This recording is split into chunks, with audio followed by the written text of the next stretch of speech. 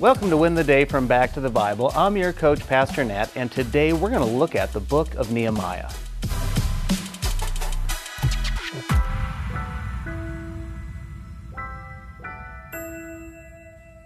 My kids love to build forts, but it is usually a process. But one thing I know is that they will do it on their own. But it usually takes a very long time because there's a lot of trial, error, and withstanding interferences. So what happens? They call me and ask for help. What takes them 2 hours will take me 15 minutes. You know, this is a lot like our relationship with God. We do things on our own, and it is a long, painful process. But when we turn it over to God, it tends to go better. This is what we see in the book of Nehemiah. The book of Nehemiah is the continuation of the story of Ezra. This is the third exodus of the Israelites from Persia in Babylon. The author is Nehemiah. It was written around 430 BC, and it covers roughly 19 years. The book is only 13 chapters, but packs a powerful reminder of God's power in the rebuilding of the wall around Jerusalem. The book can be divided into two parts. Chapters 1 through 7 are the reconstruction of the wall. Chapters 8 through 13 are about the spiritual rebuilding of the people. Some of the people you will meet are Nehemiah, Ezra, Sanballat, and Tobiah. Now, is Jesus found in Nehemiah? Well, much like Ezra, not directly, but we see illustrations of Christ in the book. You see, Nehemiah depicts Christ in his ministry of restoration. Nehemiah gives up a high position to come to the suffering people. He comes with a mission and he fulfills it. His life is totally dependent upon God. This is how we see Christ illustrated in this book.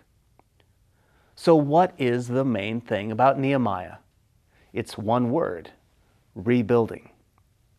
God is in the business of rebuilding our souls, our lives, and our future if we submit to Him.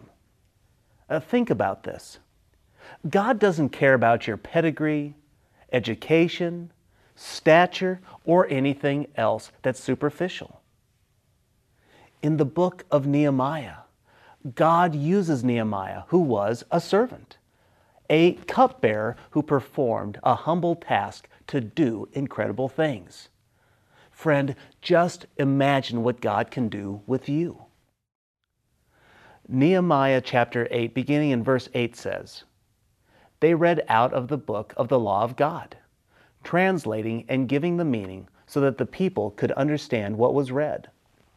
Nehemiah the governor, Ezra the priest and scribe, and the Levites who were instructing the people said to all of them, 'This day is holy to the Lord your God. Do not mourn or weep.'